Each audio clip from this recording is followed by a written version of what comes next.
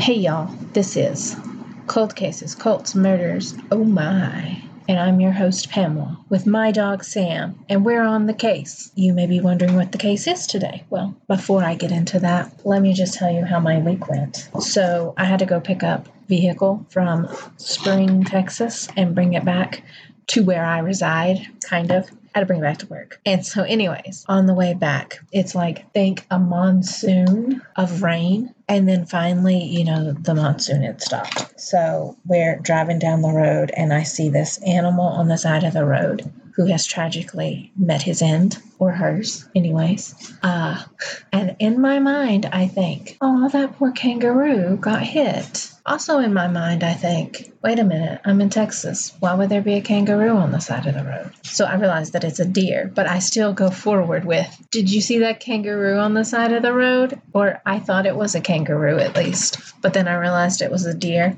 And the lady in the car with me just like, oh my God, she was dying. I was dying. It was a little crazy. So you guys, if you want to know how my week is going, or how my week went, I'm seeing kangaroos that are actually deers. Because trust me, there are no kangaroos running wild in Texas. If there were, that would be like super fun though. But yeah, they're not. So let's get into the case. This case took place on November 6th, 2001. You may not have heard of this case because, there were other things that were also going on at that time. Like the World Trade Center had been hit a few months prior, and apparently there was a famous person who got in a plane crash, but I can't remember her name. There was a lot of big news going on, and we were super focused on 9/11 and all of that. So you may have missed this story, as did I, because I've never actually heard of this case until I decided to research it. This murder involves 3 women at a hair salon. So, if y'all were wondering what my hair salon clue was, there you go. It happened in Florence, Montana. So I don't really know that much about Florence, Montana, but I'm going to give you a quick rundown. Apparently Lewis and Clark, those explorers, they went through there, and their guide, they were on the river, and the guide was like, okay, well, this is where we get off the river, and you should probably rest here because it's a long journey and you need a nap to catch some game so that, you got something to eat later. And this was actually in something called Bitterroot Valley, which is where Florence, Montana is located. So it's in the valley. Originally, Florence, Montana was called One Horse, Montana, because the river, it ran alongside of the sawmill, and the name of the river was One Horse, so they named it that. Later on, however, an A.B. Harmon would come along, and he decided that he wanted the name to be Florence. So, he's a wealthy person. And I never really found any articles telling me whether or not he actually lived in the town or if he lived in Missoula. So either way, he was like, I'm just going to tell you people that the name of this town is now Florence. And why was that name so important to him? Well, so in most, pretty much all, but one report I found that it was his wife's name, Florence Abigail Harmon. However, there was this one article that said that it was his daughter. So for those of you who might happen to stumble upon that one article, I just want to say, yes, I saw it, but we're going to go with he named the town after his wife. And don't you know, there were some unhappy wives and husbands in that town. I just imagine the husband comes home with a bunch of flowers that he picked out in the field, maybe an apple. And he's like, hey, honey, I'm home. Here's some flowers and an apple. And she's like, really? Really, Joe? Let me just explain to you. Why don't you name a town after me? A.B. over there, he named a town after his wife. Why can't you do that for me? The husbands are like, because I'm not rich like that. Or pushy. I assume maybe he was pushy. I don't know. But anyways, there is an interesting place that you can go visit it's 9 miles from Florence, Montana, but it is in the Bitterroot Valley, and it's called 3 Mile Wildlife Management Area, which is about 6,059 acres. And they have activities like wildlife viewing, bird watching, hiking, biking, and hunting. So I'm just going to point out that, hiking, biking, hunting seems like an unsafe place to be, like biking and hiking. What if you get shot? Also, I have some questions, Montana, about this particular place. So in Texas, we have something called wildlife drive-throughs. So like, you drive your car through this person's pasture and they got like camels and zebras and some cow-looking animal that could possibly be a cow, but I don't think it's supposed to be a cow. And kangaroos. They have kangaroos. And so anyways, coming from a state that has quite a few guns in it, we don't hunt those animals in the wildlife drive-through. So I'm not really sure what this particular one looks like, but you can apparently hunt in it. So if you're hiking and biking, I'd say be careful. If you're a mountain lion, you better run because somebody's going to shoot you. I found it interesting because, we have wildlife drive-throughs. So I was like, also, I read in this one article, and I just want to say that I hope this guy was wrong because he said that, you can hunt mountain lions, raptors, and I forget what else you can hunt because I was just focused in on the fact that you could hunt a raptor, like a dinosaur raptor, because then it's kind of like, wow, in the middle of Montana, we just have dinosaurs roaming. Something to think about. Also, if you wrote the article talking about raptors and there are no raptors, you should probably go back and fix that. Just gonna throw that out there. So they also have this thing. So these people came and they planted these apple trees. It's the McIntosh apples. And the interesting thing about that is that they have a celebration. So if you find yourself in Florence, Montana, or just in Bitterroot Valley, you can go to the McIntosh Apple Day Celebration and Liquid Apple Night Festival. One of them you're probably going to have a really good time at. I'll let you figure out which one. That's enough fun facts about the area. We're going to get into the crime part now. I know that's what you came for. You didn't want to know all about that. I just thought, maybe let's get kind of a picture of the town. It's in this valley with mountains, and it looked really pretty from the pictures I saw. Like I said earlier, the crime happened on November 6th, 2001 at the Hair Gallery in Florence. At the time, there were about 900 residents in the town. There's not a lot of people there. That's one thing.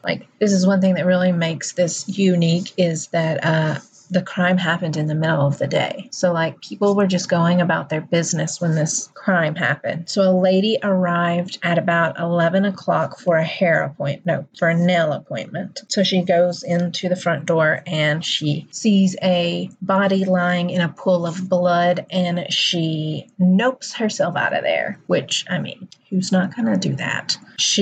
But before she leaves, she did call. She steps over the body and she calls 911 and tells them that, hey, I'm at the hair gallery and there's a dead person in the entryway. So I'm going to head out and wait for you to get here. So she went out and waited for the police to get there. They got there relatively quickly. It was the sheriff's department who came out in, I'm probably not going to say this right. So I apologize, Montana people, for my mispronunciation of it, but Raval County is where this crime happened. That's who came out, the sheriffs for that county. So when the police got there, they went in and they did, in fact, find the body of Dorothy Harris, who was 62 years old. And she was also the owner of the salon, just laying just inside the doors of the salon. Upon further investigation, they would find two more bodies they would be in the utility closet. And it would be the bodies of Brenda Patch, 44 years old, and she was the salon's manicurist. And also in the utility closet, they found a customer by the name of Cynthia Paulus, who was 71 years old. So they quickly realized that all 3 ladies had had their throats slit, and that was most likely the cause of death. They could not clearly identify whether it was with a knife or some other sharp object that this had happened. The crime scenes were incredibly bloody. This put this town on edge because they had never had something like this happen. They were a small town. A triple homicide in the middle of the day was increasingly rare. There was one young boy who said he came home to find his door locked, and he was like, well, how am I going to get in my house? And then he found out about the murders, and that was why the door was locked. And his mother would later go on to say that this is Florence, Montana, not LA. Those quotes are from an article that I read, and I also watched a documentary with it in there. The sheriff who was in charge of the crime, or in charge of the investigation, not the crime, he said that the fear in Florence was so real that you could once you got into Florence, you can reach out and touch that fear. It was a living, breathing thing. Another thing that made this case difficult to solve was the fact that there was nothing at the crime scene. The perpetrator did not take anything. It just appeared that he came in and he killed the ladies and then he left. So they didn't really have anything to go on. So they reached out to the public, and the lady who had called into the salon, she said that she saw a man exiting the front of the building as she was going in. And she found this odd because nobody ever used the front. They always went through the back door to get into the salon, but she didn't really think too much of it. It just seemed kind of odd. She also told them that the man was wearing a fedora or a top hat and a dark coat or business suit. There were several other people who had spotted this man as well, and they were like, yeah, we saw him. He was walking down the road, or they just saw him. I don't know. So he was just walking down the road, and people noticed because he kind of stood out like nobody knew him from town, and so obviously that caught their eye. And they also said that he was about 6 feet tall and in his late 20s to early 30s. And again, I say, I don't know how y'all know. I would just be like, well, he was really tall or he was really old. I wouldn't be very good with he was about 30 and weighed 500 pounds and was 5'9". They didn't say how much he weighed, though, so that's not important. But anyways, so the police, they're working on it, but they could just not really find any connections. But I did watch this one YouTube video that I found really interesting because he brought this connection. So about 9 months later, I think, there was a murder in Nebraska in a small town that was also on a main highway, and the perpetrator had come to a bakery and had murdered 2 other women and just left their bodies. He took a little bit of petty cash, but not very much. And so it was they kind of connected the two, but not really. And in the end, the sheriff in Florence would say, I was pretty sure that it was somebody from Florence. However, later they would discover that there was a man by the name of Brian Weber who had once lived in Florence, and another guy named Lincoln Bevins. I'm not really sure, but, he's a criminal, so it's okay that I don't know how to say your name, Mr. Criminal Guy. Brian's name was brought up because, he knew the town. So then he was also connected to Lincoln, who was a major drug dealer. And at first they believed that maybe Lincoln was owed some money or some product was lost. And so he sent Brian down to Florence to send a message, which would make sense because Lincoln was the distributor. Brian was the enforcer. So you steal my stuff, I'm going to send Brian and he's going to give you a message kind of thing. And so at first they were thinking that, one of the ladies, one of their family members had gotten tangled up with Lincoln. and had lost some of the money or something that they owed him, and so they were paying him back by sending a message, and the other ladies were just sort of caught in the crossfire, I guess. Well, not fire because it was a knife, but And so then later on, they would go to find out that maybe it wasn't a family member, but actually one of the ladies themselves who had gotten tangled up with the drug dealer Lincoln and had not had lost some money or misplaced it. And so he came to collect on his debt, I guess. But I want to be very clear that I didn't see a report anywhere that said that this is the case. This theory is speculation from a local reporter, so you can take that with a grain of salt if you would like. However, I believe it was 5 years later, in 2005, that the sheriff would arrest Lincoln Bevins and Brian Weber for the murder of the 3 women. However, so Lincoln, he made a deal with the feds on a drug charge that was unrelated to this particular charge. And so they dropped the murder charge in order to get him on the drug charge. And Brian Weber, there wasn't enough evidence to prove that he was the one who had carried out the murder. So they dropped those charges. However, he did go to prison at the time for drug charges, and he would be in and out of prison pretty much to date. I believe that he is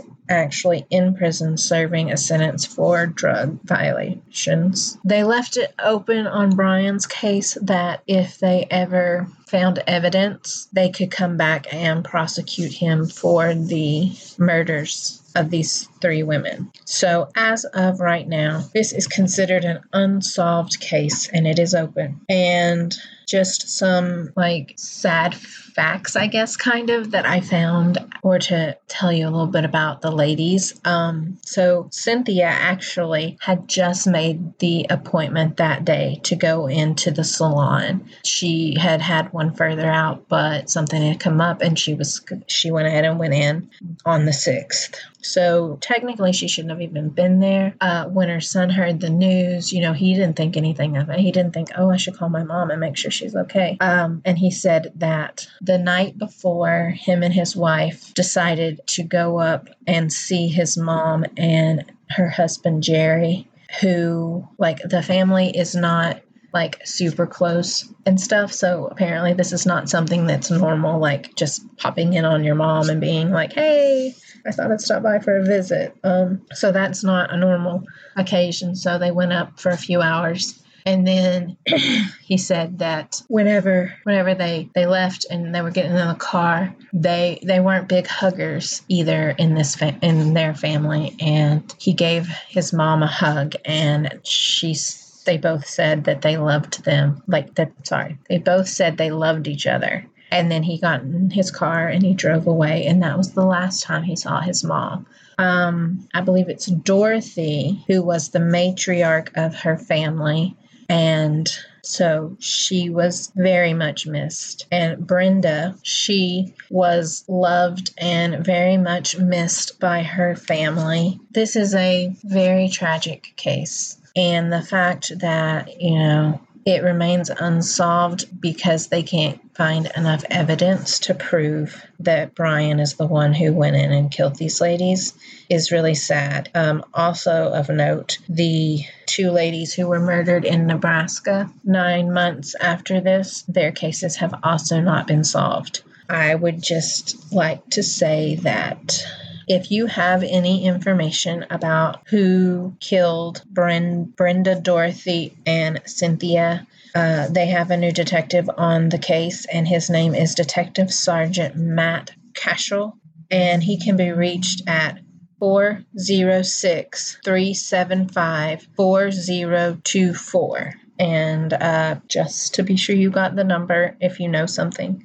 It's 406-375-4024. So if you know something, you think, it's not that big of a deal, but I did notice whatever, make that call. Let the police decide whether or not it's a big deal. I mean, these women deserve justice. Their families deserve justice. I just hope that, and if you know something and you feel uncomfortable going to the police or whatever the case may be, y'all have our email address. Just shoot me a message and I'm willing to help you. I'm willing to make the call, whatever needs to be done. But if you have information, please reach out to the law enforcement in Raval County or the detective Sergeant Matt Cashel, or you can reach out to me and I'll reach out to them. Just don't stay silent. Speak up for these